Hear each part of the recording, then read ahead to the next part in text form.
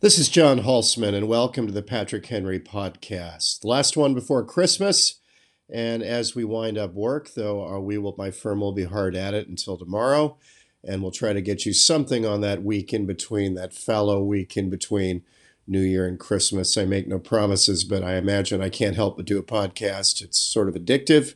Hope it is for you. It certainly is for me.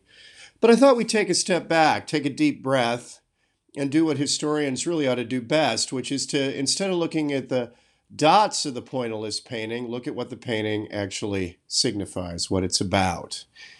And if you were looking at this year in retrospect, I don't think in the end it would be entirely about COVID, despite all the headlines and despite the fact that COVID-19 is indeed the first world historical crisis, political risk crisis of the new century. But I think bigger forces are at work. And the biggest of these forces is that in this last year, we have seen the death of globalization and the rise of great power politics. And globalization has been the sort of governing macroeconomic theme of the world for certainly at least the last 20 years, and I'd argue probably the last 30 years. And while this has been going on, you see the characteristics of globalization being just-in-time manufacturing, where things are made at the absolute last minute, the primacy of economics over politics, we'll get back to that in a minute, and the centrality of the Sino-American link, that the Chinese make things and the Americans buy things,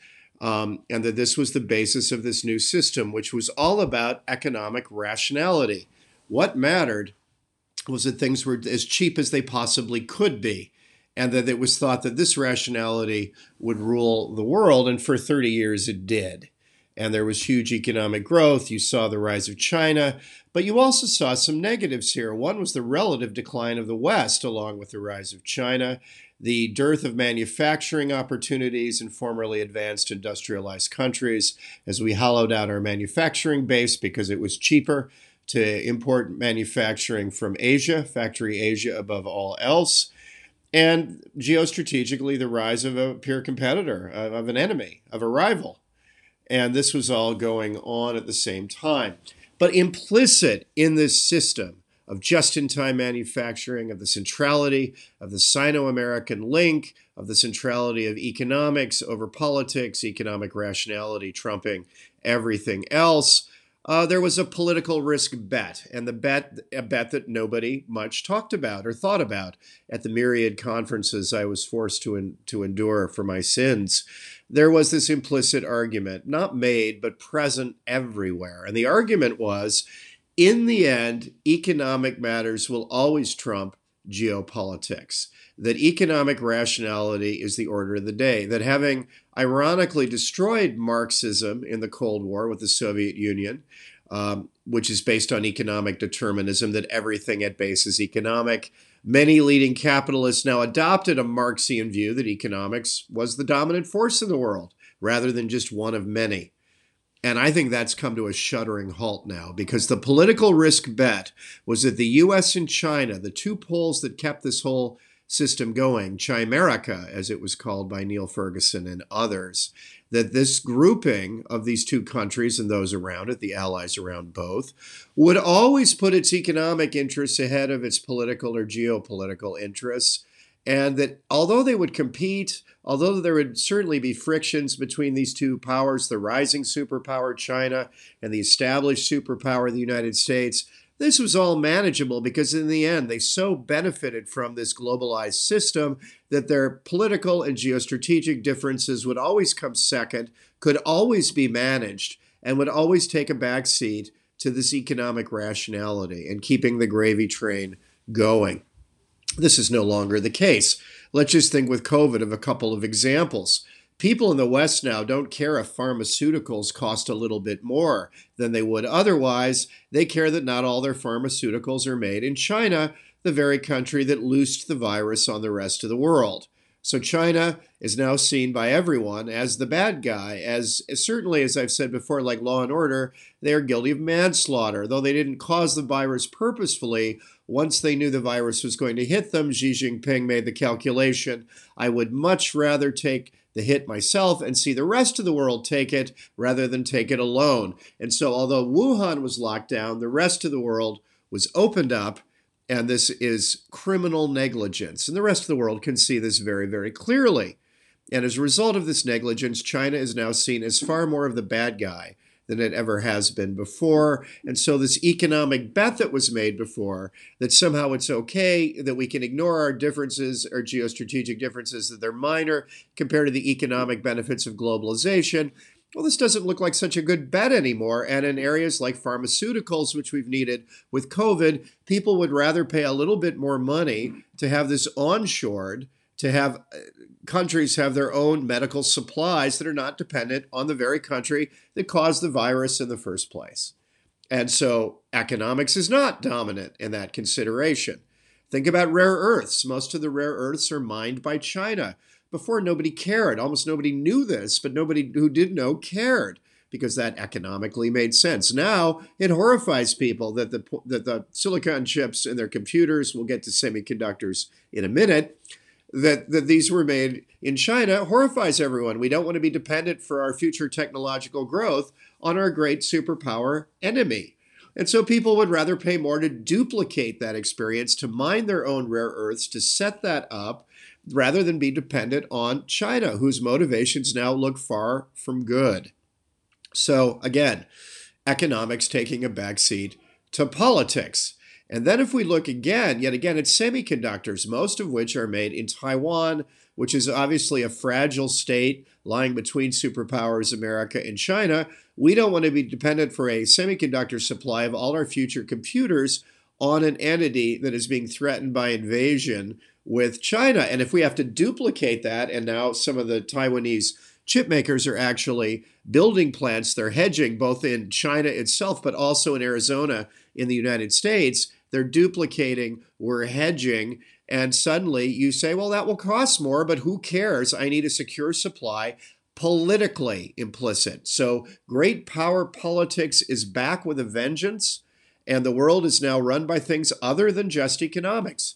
The one global supply chain will continue, as we've said before, but it will continue in a tattered fashion as countries around the world look at what's happening with the rise of great power politics, and they hedge. What do? They onshore, they duplicate, they do regionalization. So you buy within the EU because all those countries are your allies if you're Germany and they're democratic and you don't have any political risk. Same argument for NAFTA with the United States. You'd rather buy oil from Mexico than you would from the Middle East, much more stable, next door neighbor. That makes perfect sense. And manufacturing goods with Canada, which couldn't be a lower political risk if there were. A few moose hitting pipelines is about the extent of the political risk with Canada, as opposed to dealing with China, which is a hornet's nest of difficulty. You're going to spend a little bit more money and not have to worry about the political risk. Again, great power politics trumping economic rationality. And so for all these reasons, you have the return of great power politics and the death of the notion that this one globalized system is the only way forward, because the political risk bet made here, the political risk bet that somehow economics trumped politics and geopolitics, is now out the window and makes no sense at all. And for all these specific examples I can give you, you see the total change in mindset. Well, what are the underlying factors we've seen this last year that are political points that we've raised in our prediction column? Well, two leap to mind. The first is the centrality of the Sino-American Cold War. This is not just some little local difficulty. This is now the defining geostrategic matrix by which to view the world. This is the big one. This is the two superpowers increasingly in competition. Fortunately, at the moment, the competition is political and ideological rather than military, though in Cold Wars this can change, as over Taiwan. But this is now set in stone. And this is set in stone, as we've said, for three basic reasons. Two are structural, and one has to do with China. The structural reasons are that when rising powers run into established powers, they tend to fight wars. This is the Thucydides argument we've talked about, named after the great and first great historian Thucydides, who chronicled the Peloponnesian War, where a rising Athens ran into an established Sparta, and they had a war that led to the death of Greek civilization as we know it. Because although the Spartans won that war, in the end, it was a Pyrrhic victory, and both sides were supplanted by the Macedonians. But that's the norm. 12 out of 16 times in modern history, rising powers have run into established powers, and there have been war. Only 4 out of 16 have there not been. And so let's be humble historically as we look at what's happening. Inevitably, these two are going to clash, and quite often, historically, this ends in war. The second argument we made before is the peaking power argument. Even worse, even more dangerous, and I've written about this at length along with people like Hal Brands and Michael Beckley, is the idea that when great powers peak out short of achieving their full superpower potential, watch out, because war is on the cards. This was true for the Kaiser's Germany, which worried about Russia catching up due to the Stolypin reforms, that Russia would soon outpace it economically. And so the Kaiser had to use his army or lose his army, lose his chance to be a great power, a superpower, and instead just be a great power. And of course, this led to World War I. The same way Imperial Japan went from growing at 6% in the 1920s to only 1% in the 1930s. Roosevelt puts an oil embargo on the Japanese, which very quickly have to either humiliatingly climb down, ending their war of the militarists in China and resulting in the diminution in overall political power of the military caste, or they had to double down and attack either Southeast Asia, the Dutch East Indies as it was known, for resources, or the United States itself. And of course, the result was Pearl Harbor and World War II, and a cataclysm for the Japanese. Well, Xi is part of this peaking power. China's going to get old before it gets rich. Demographically, it's a basket case. There are huge private sector debts in the banking sector and the real estate sector, which makes up 30% of China's overall GDP. It isn't Evergrande, it's 19 other Evergrandes that are the problem. So that is a huge problem. And of course, she has scared the horses by being bellicose. And this has united the rest of Asia and the United States and the Anglosphere against it, particularly Japan, India, the United States, and the Anglosphere are in all pretty much in lockstep, seeing China as the aggressor. And this is the last big problem, which leads to the imminence and permanence of this Cold War. Xi Jinping is historically a different guy than Deng Xiaoping, the last great Chinese leader, who had a very different approach to what was going on. For Deng, it was softly, softly. Let's bide our time. Let's grow at 6, 7, 8%, while the US grows at 2, Europe at 0, and then we'll revisit all this stuff in 30 years as relatively we continue to gain on the United States and the West. And this worked brilliantly. Xi, much more radical, much more, dare I say it, Maoist, much more dictatorial, much more one-man rule, whereas Deng ruled collegially. Xi rules entirely by himself. In his nickname in China is he's the chairman of everything. He's the chairman of every committee. And he's impatient with history. He doesn't want to go slowly. He doesn't want to let innate Chinese advantages go along. He sees these problems that we've mentioned that China has, and he knows or thinks that he must act quickly to cement China's relative advantage while he can. And so this means that the period of maximum danger is over Taiwan and is between now and about 2030. If Xi waits until after 2030, the West will have an alliance structure in place in Asia deeply unfavorable to Chinese interests, and it's unlikely that there'll be a war then. So the period of maximum danger is absolutely now. But Xi has made it clear to everyone, former doves, former hawks in the West, that he is a different breed of cat entirely from Deng Xiaoping, and that he's not going to wait, but he's going to be aggressive, expansionistic, unilateral, militarist. Let's just look at what he's done over the last couple years. He's attacked the Indians along the border of actual control, the line of actual control, which is sat there between the two, their unmarked border, one of the most dangerous borders in the world. And in the high Himalaya, they have literally, like some John le Carré novel, thrown people off of 10,000-foot cliffs, and the Chinese have stolen about 150 kilometers of land. But that is hardly worth it when you consider that this has thrown India geostrategically into the arms of a waiting United States. So India is now gone from a neutralist country to a pro-American ally, and it's because of Chinese bullying. At the same time, everybody can look at what China does internally. It is, and again, the kind word for this is oppression. The nasty word is genocide against the Uyghurs in western Xinjiang province, where they are being oppressed and if not eradicated, subjugated by the Han Chinese nationalism of which Xi is a proponent in Xinjiang province. At the same time, in the last year, you've seen the democracy movement in Hong Kong, the students utterly wiped out by Xi. There goes the idea for Taiwan of one country, two systems. We now have Hong Kong as just another oppressed Chinese city. At the same time, Xi has ignored the International Court of Arbitration's ruling that the South China Sea is not a Chinese lake, and has ignored this ruling and said, in effect, to the Europeans, come and enforce your ruling, which you can't as you don't have a navy, and has picked a fight with literally everyone while it militarizes reefs and man-made atolls in the South China Sea to try to make it a Chinese lake and get out from under that first island chain constraint we've talked about before. It picks a fight every other week with Taiwan by overflying Taiwan and telling it one way or the other, we're going to re-annex you by 2050, if not sooner.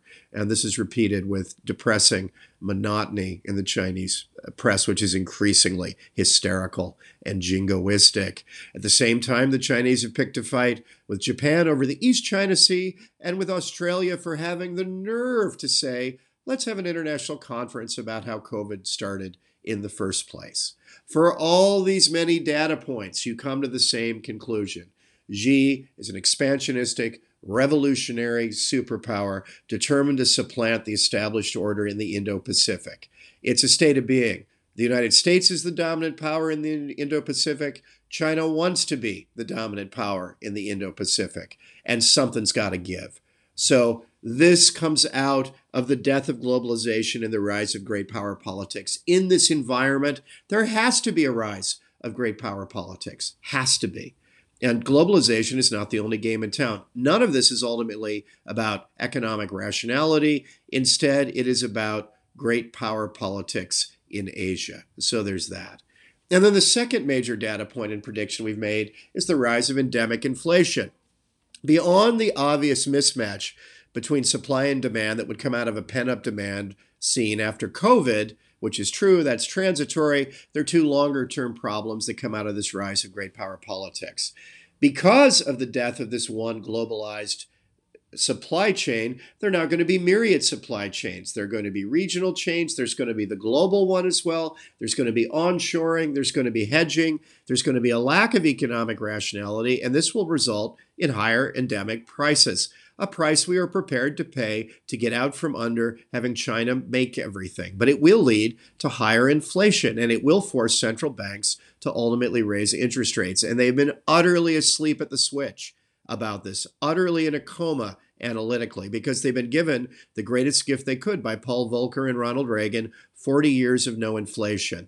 That's over, and that's a result of the death of globalization and the rise of great power politics. And then there's, of course, the West, particularly democratic countries, particularly the Biden administration, throwing gasoline on a roaring fire. In the uncertainty of COVID, they primed the pump, over-egged the pump, and in over-egging the cake, we see the result, which is 15%, as Larry Summers said, increase in spending in terms of GDP of an economy that's only 1 or 2% below former peak processing. And as a result, you're going to get inflation. So all the predictions that we've made, the rise of the Sino-American Cold War, the rise of endemic inflation, these two fundamental predictions we're making, if you take a step back and look at things historically, come about because of the death of globalization, this 30-year system that we operated in beautifully, and the rise of great power politics. They both explain what's happening and buttress these predictions that we've made. And this is the great advantage of having a historical view of the world. You can take a step back and actually look at what the painting is about. And on that note, thank you very much for listening all year to these podcasts. And thank you for being part of our Substack community, which is booming. And we couldn't be more thrilled about this. This is our Christmas gift, and thank you for it. I've loved that you've taken time to involve us in your lives. For those of you who haven't subscribed, and many, many of you have, For those of you who haven't, please do subscribe now. We'd greatly appreciate it. And for those of you who have subscribed, please think at this Christmas time about giving. If you think in this year we've been worth half a Starbucks a month to you in terms of the information we're giving you, just half a Starbucks a month, please at this Christmas time do give the $70 a year that we're asking, or $7 a month. $70 a year or $7 a month. At Christmas, please do, if you think we're worth it, give us this gift, because we're devoting more and more and more of our resources, I say with great joy, to doing Substack, where there are no filters between us, no editors, no censorship, no fake news, just me talking to you and us interacting. And that is everything. And that free speech in this very fraught era is the gift of Substack. And for that, I am endlessly grateful. And on that note, I wish you a Merry, Merry Christmas, Happy Holidays, and a wonderful festive season, and on to the new year. Have a great time, guys, and see you soon. Bye.